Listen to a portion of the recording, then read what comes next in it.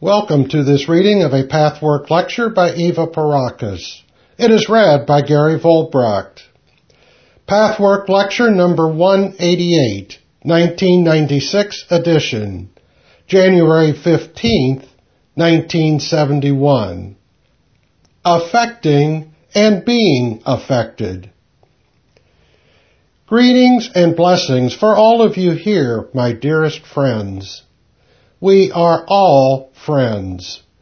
There is between us deep inner connection, already manifest or potentially there, on the plane of inner reality. Where it is as yet only a potentiality, it is certainly possible to realize it. Our aim is to find the core of your real being, and thus your real existence. The real existence is light and beauty. In the real existence, there is nothing to fear.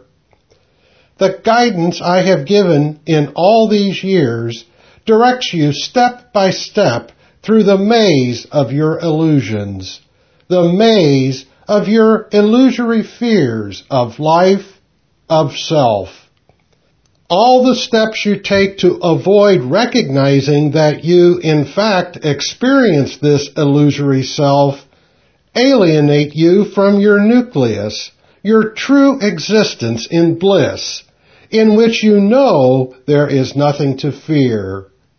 But you must go through the fear to find that it is an illusion, and to choose whether or not you wish to continue living with the illusion. To give it up requires effort and the willingness to change and chance unknown modes of living and being. What is the fear, my friends? It exists in many forms and variations, yet there is one common denominator. You fear the destructive and demonic aspects of temporary, distorted parts of your inner being. Your consciousness, in its separation, cannot reconcile itself to these destructive aspects. It cannot. It does not know how to accept them. It fears being overwhelmed by the destructive energies just because it has never accepted them. Your consciousness is too proud and impatient, too geared to limiting vision and thinking to make room for all the opposites that exist within the human soul. And thus, due to the limiting tendency of your consciousness, the opposites cannot be transcended.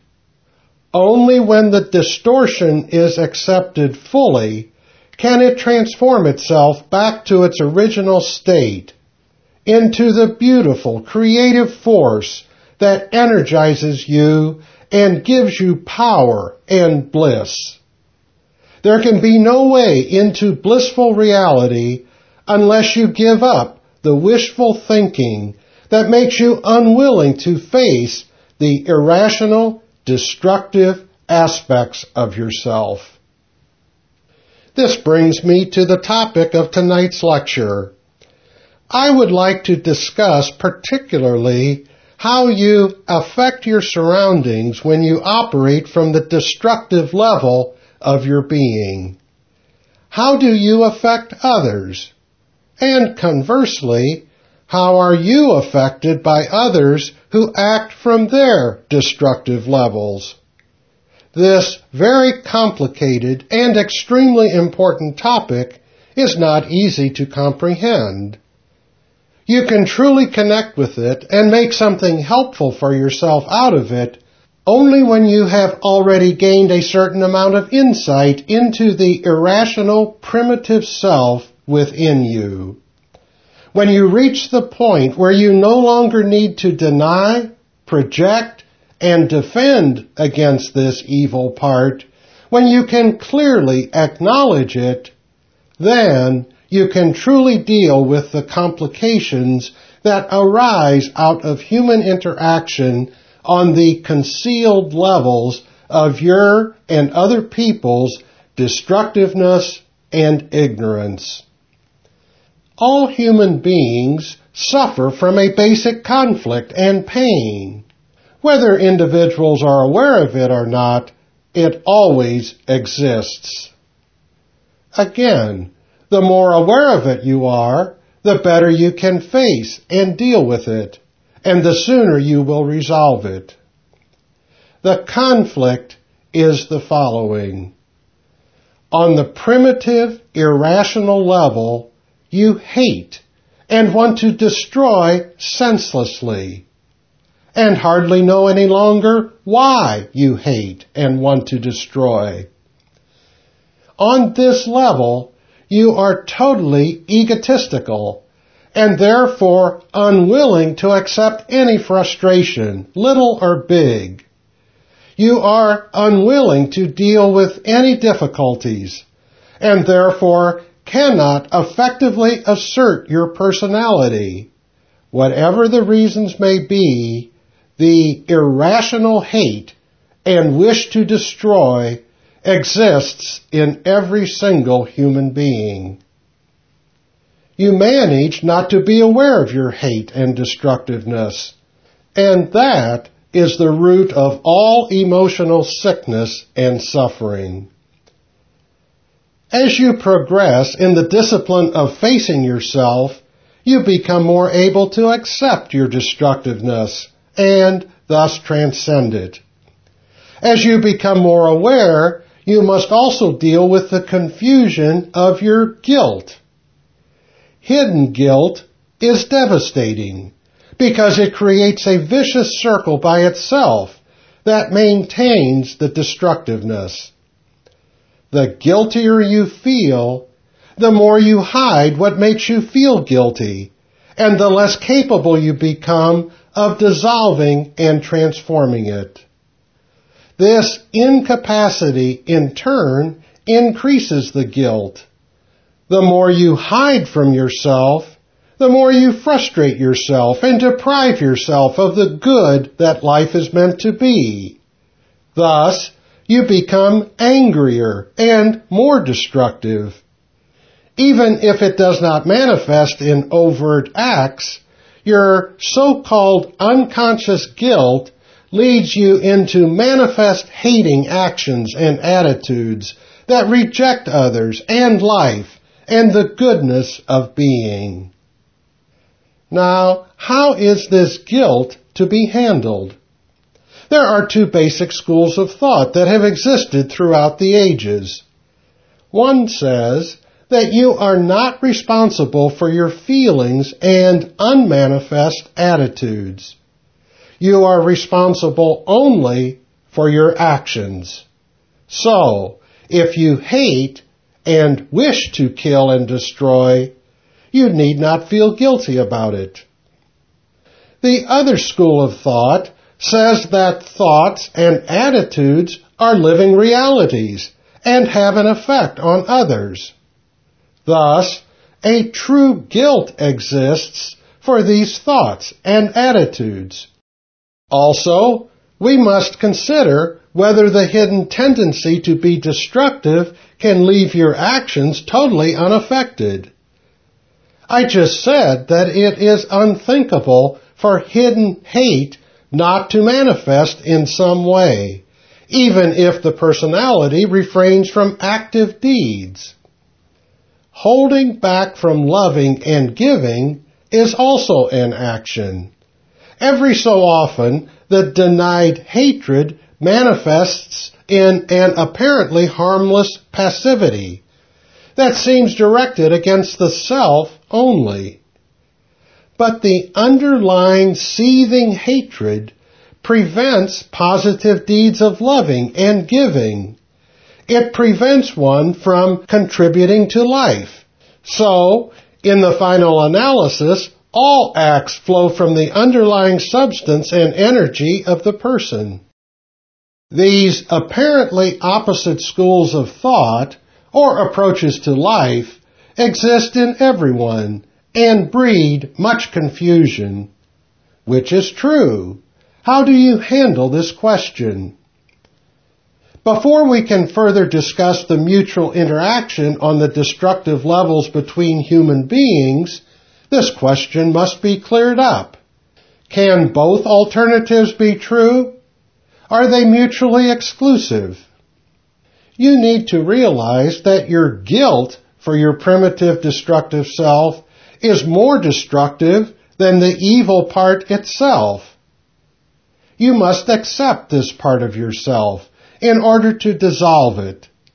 There is also a vast difference between an overt action of destruction and the mental and emotional existence of this aspect in humankind.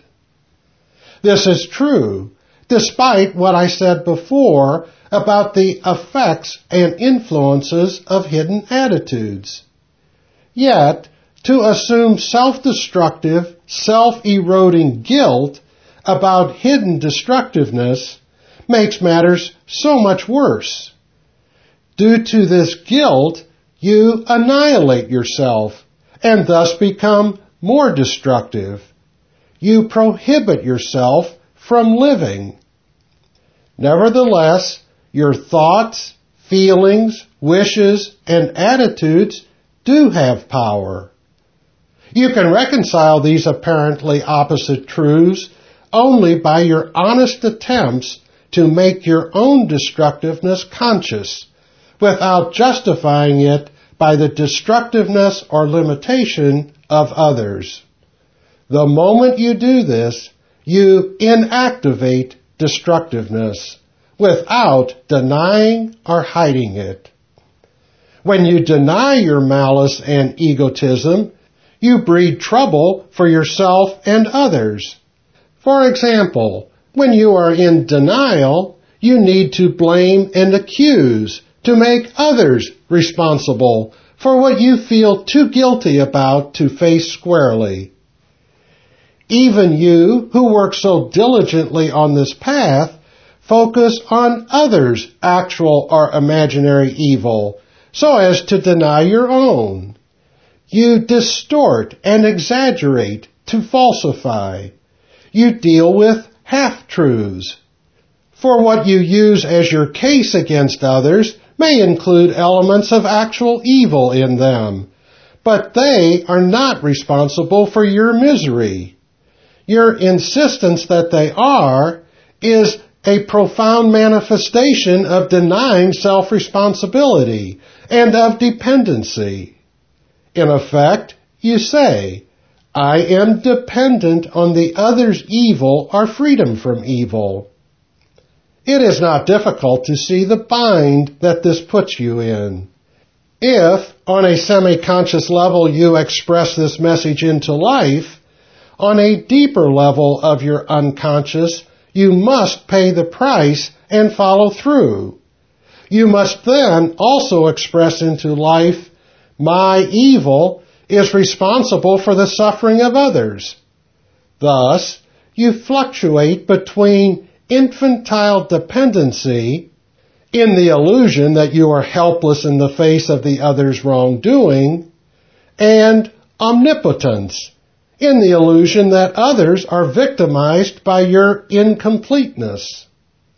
Conversely, the moment you fully assume responsibility for your own suffering by looking for your own distortions and destructive tendencies, you liberate yourself from guilt regardless of how wrong others may be.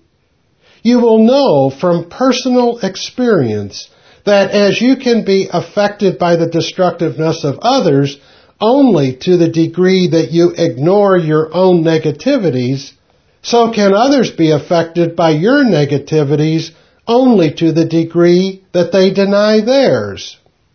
Acknowledging your own irrational self without totally becoming it renders you free.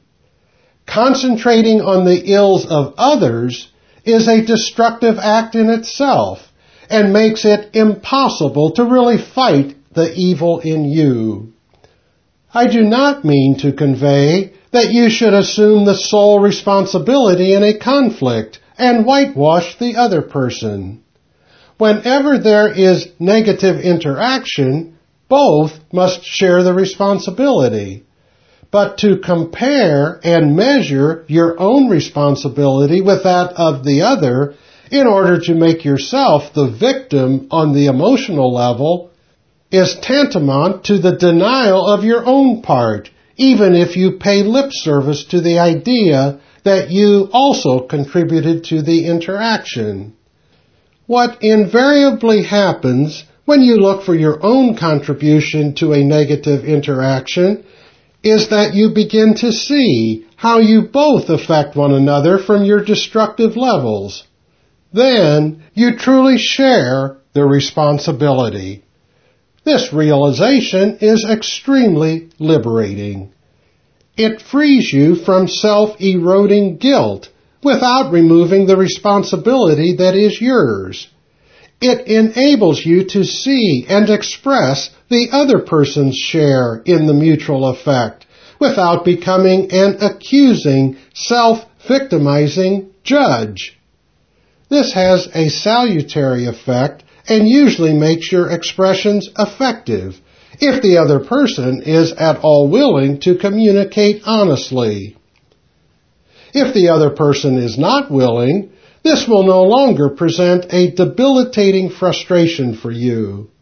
You no longer depend on proving your innocence. You see and know the truth. The clear knowledge makes you strong and dissolves negative energy. When you hide your evil behind the evil of others, you invariably become weak, and your fight is ineffective. Effective fight, healthy aggression, becomes possible only when you no longer hide from your own honest insight and from your own destructiveness. When you cease to be hypocritical on this most subtle of levels.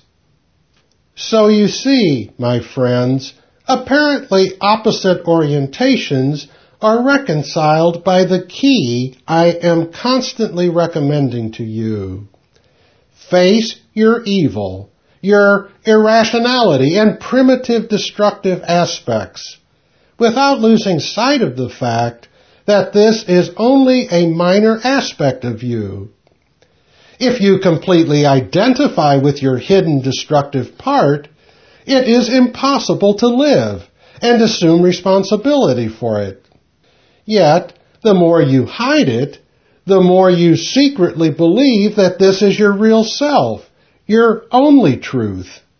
When you take it out of hiding, the wonderful reality dawns on you that there is so much more to you than you have secretly believed.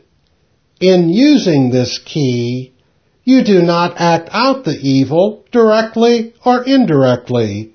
You do not spread evil.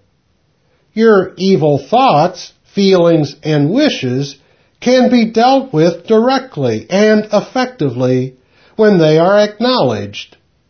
The moment you deny them, poison spreads from you to others and through your own psychic and physical system.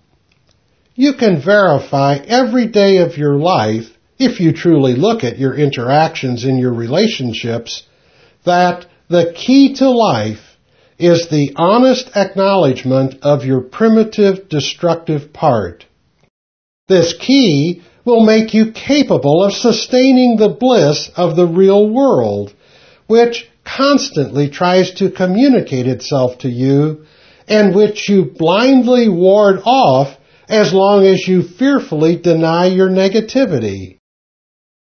Let us now also discuss how you affect others from your positive, self-realized, purified levels of being. These clear, free levels where you are in truth and loving, where you give of yourself and yet are strong and self-assertive and do not let another person's destructiveness damage you, have a strong effect on your surroundings. The effect manifests on all levels.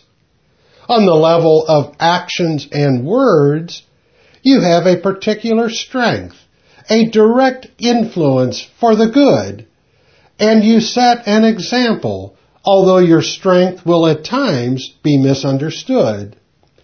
Those who try to make you responsible for their suffering and pin their evil on you will be unsuccessful, because you have learned to face your destructive self. Your freedom may sometimes cause resentments, but in the long run, it has a purifying effect. On unconscious levels, the energies that emanate from you have an even stronger effect. Your pure energy can penetrate the murkiness and disperse the poison of others' negativity. Thus, a free person can bypass evil layers and activate the best in others. This may give the other persons an inkling of what they can be, so that they will no longer have to hide from themselves. To whatever degree you are thus liberated, to that degree you can dissolve evil in yourself and others. You affect the equally liberated levels of psychic reality of others, so that a marvelous energy is increasingly generated. This energy multiplies and spreads, uniting with other similar energy streams. It gathers momentum. It seeps through the murkiness and darkness that the negativities create. It penetrates the poisonous walls of separation created by ignorance, illusion, and malice. And you now know what this strength in you depends on. Constantly acknowledging the irrational destructiveness in you. When you are in an in-between state, sometimes using this key, but sometimes not, there will be a fluctuating battle between you and others on the unconscious levels. Where your liberated state is still weak, it may succumb to the ferocity of blame from a person who still strongly denies self-responsibility and therefore aggrandizes his or her self-righteous accusation. In other instances and relationships, your liberated true strength may win over the weakened negative self of another person, whose projections and accusations cannot be counteracted when you are yourself in the state of denial and accusation, but which can easily be counteracted when you are freed by acknowledging your own destructiveness, even if to only a certain degree. When two people's unconscious levels affect each other, the varying, fluctuating states of both must be taken into account. At any given moment, the outcome is determined by the degree to which the key of life is used by either or both. Warfare and mutual destruction is the final result of two entities, nations or individuals, not using the key. The more you use this key and stop hiding behind the ills of others, the more you will strengthen your whole being and enable your real self to manifest.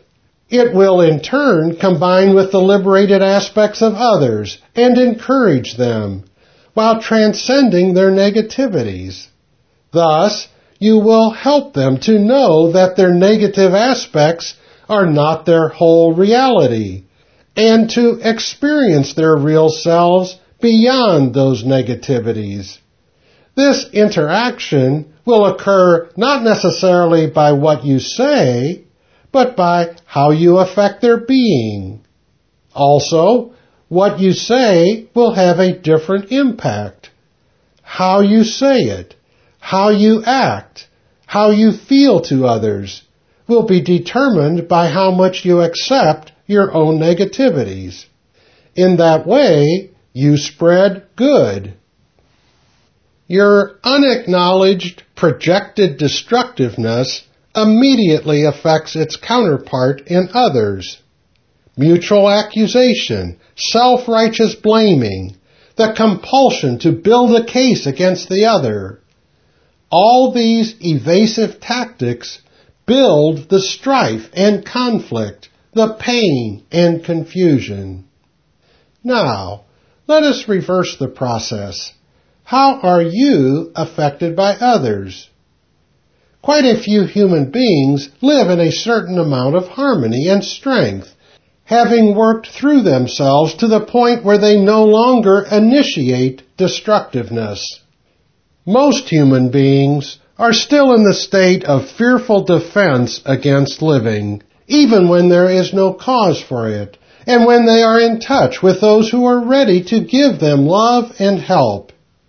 Thus, they spread evil by being closed to truth and love, to giving and receiving. But a number of developed human beings are no longer in this state and are, as I said, free enough to give their best undefended. However, this does not yet make them immune to the destructiveness of others. They may be easily affected by the unconscious negative thoughts and feelings, the polluted energy of other people. Thus they remain victimized and dependent. It is as though they expressed into life, I demand perfection around me, so that I can remain in what I have gained, so that I can remain in my clarified, blissful state. When this is still the case, a lot more progress must be made, for true immunity to others' destructiveness comes only when this dependency no longer exists. When another's negativity does affect you, there must be self-doubt and guilt in you as a result of not having faced all your confusions and destructive impulses. No matter how much you have done it, there are still unclear areas. Otherwise, you would not be so vulnerable and so affected by others' ills. This means you must still return to earth life and live in this sphere of duality where you must battle with the opposites, pleasure and pain, life and death, good and evil. You cannot transcend these opposites as long as the key of life is not used. When you are so affected by others' negativities, you must indeed explore what makes you so vulnerable.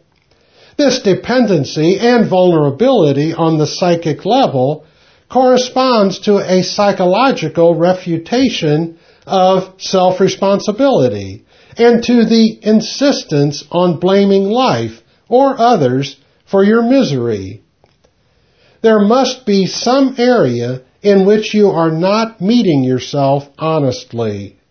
For if you do so wholly, the negative energy and emanation of others will be totally ineffective against you.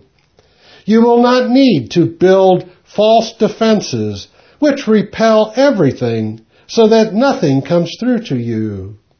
After all, one reason these defenses are built is to ward off the pain of other people's cruelty and hostility, the unjustified demands they make on the world and therefore also on you.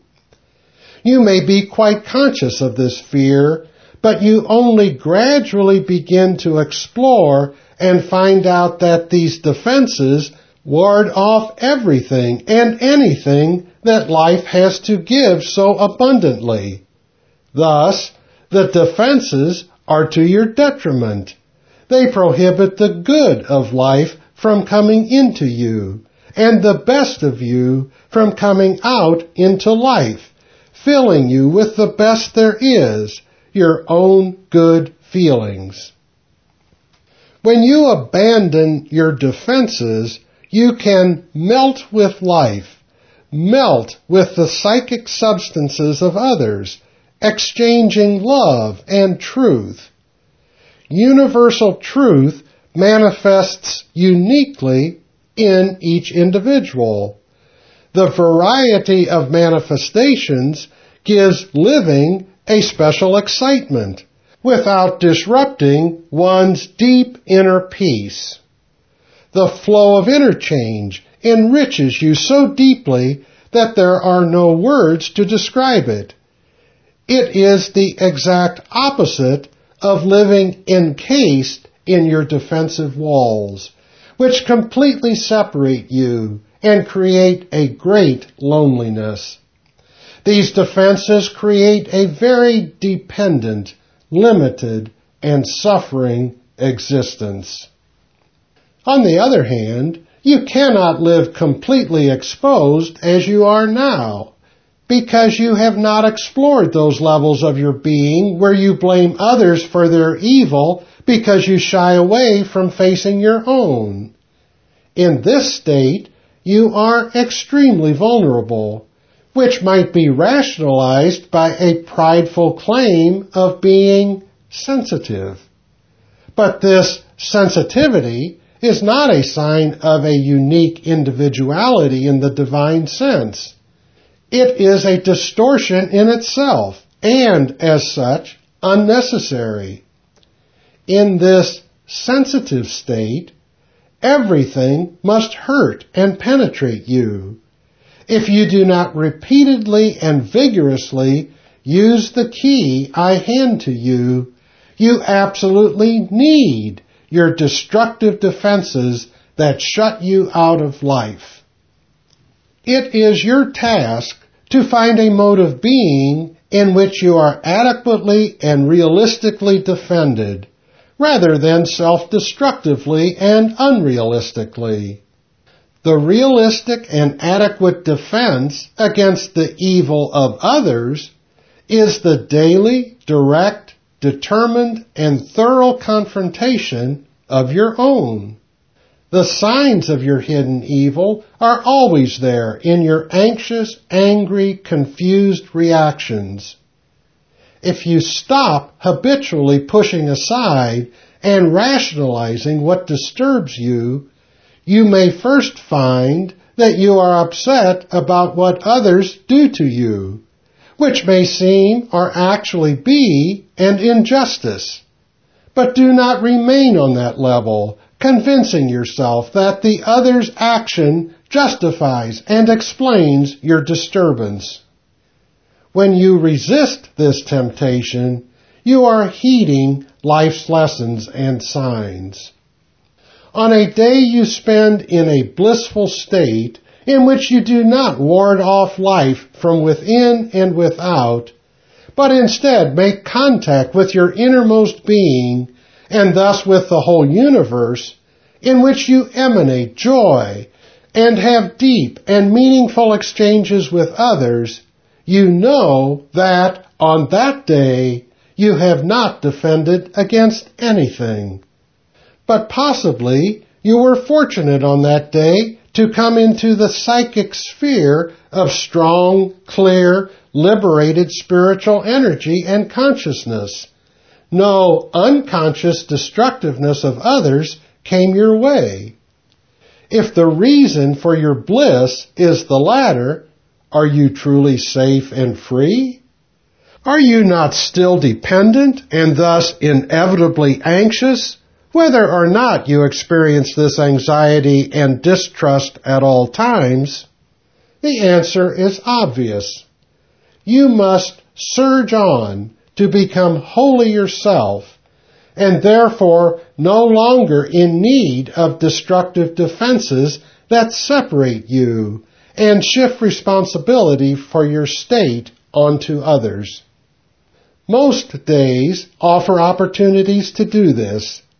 Your many reactions of discomfort with yourself and others are the clues. Examine them. In the incidents in your life and your reactions to them, you meet the greatest therapist of all, life itself. There is something for you to see that you have not truly recognized. Why are you so vulnerable? If you heed the pain or discomfort that you suffer now and decide with all the vigor and determination of your courageous self that you want to see that part in you that is responsible for being affected by another's evil, then you cannot fail to discover it and become more liberated and secure than ever. Unfortunately, again and again, the temptation to concentrate and focus on the other person's shortcomings or evil separates you from where you should be.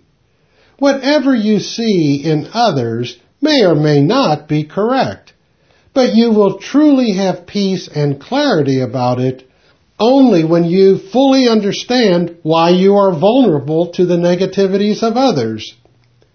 I cannot emphasize strongly enough the need to make use of this key. I would like to say here to you, my friends, that those of you who pursue this very taxing but very real pathwork will find the undefended, flowing state of security, bliss, and peace. The path is so taxing because it leaves no room for projection and escape. Some fall by the wayside because they are not yet willing to go all the way with themselves and would rather dwell on blame. But those of you who follow me all the way cannot help but find the truth of being. It cannot be denied that this path is a hard taskmaster, precisely because it allows no escape. It dispenses with all sentimentality that encourages your weaknesses and self-evasions. But because of this, it keeps the promise it makes, as more of you are beginning to find out. You will find your real values only when you muster the courage to find your evil, distorted aspects. Then you will find your true capacity to love and be loved, not as a mere ideal or an illusion, but as an everyday reality in your life. These are not empty promises and faraway ideals. These are the promises that life holds for the person who uses the key of life on this plane of existence. The more you do this, the less you will need to defend yourself against the pain and, therefore, against the bliss of life, the gift of life that comes to you at all times. This has been a reading of Pathwork Lecture number 188. For more information about other Pathwork materials and programs, please visit the International Pathwork Foundation website at www.pathwork.org.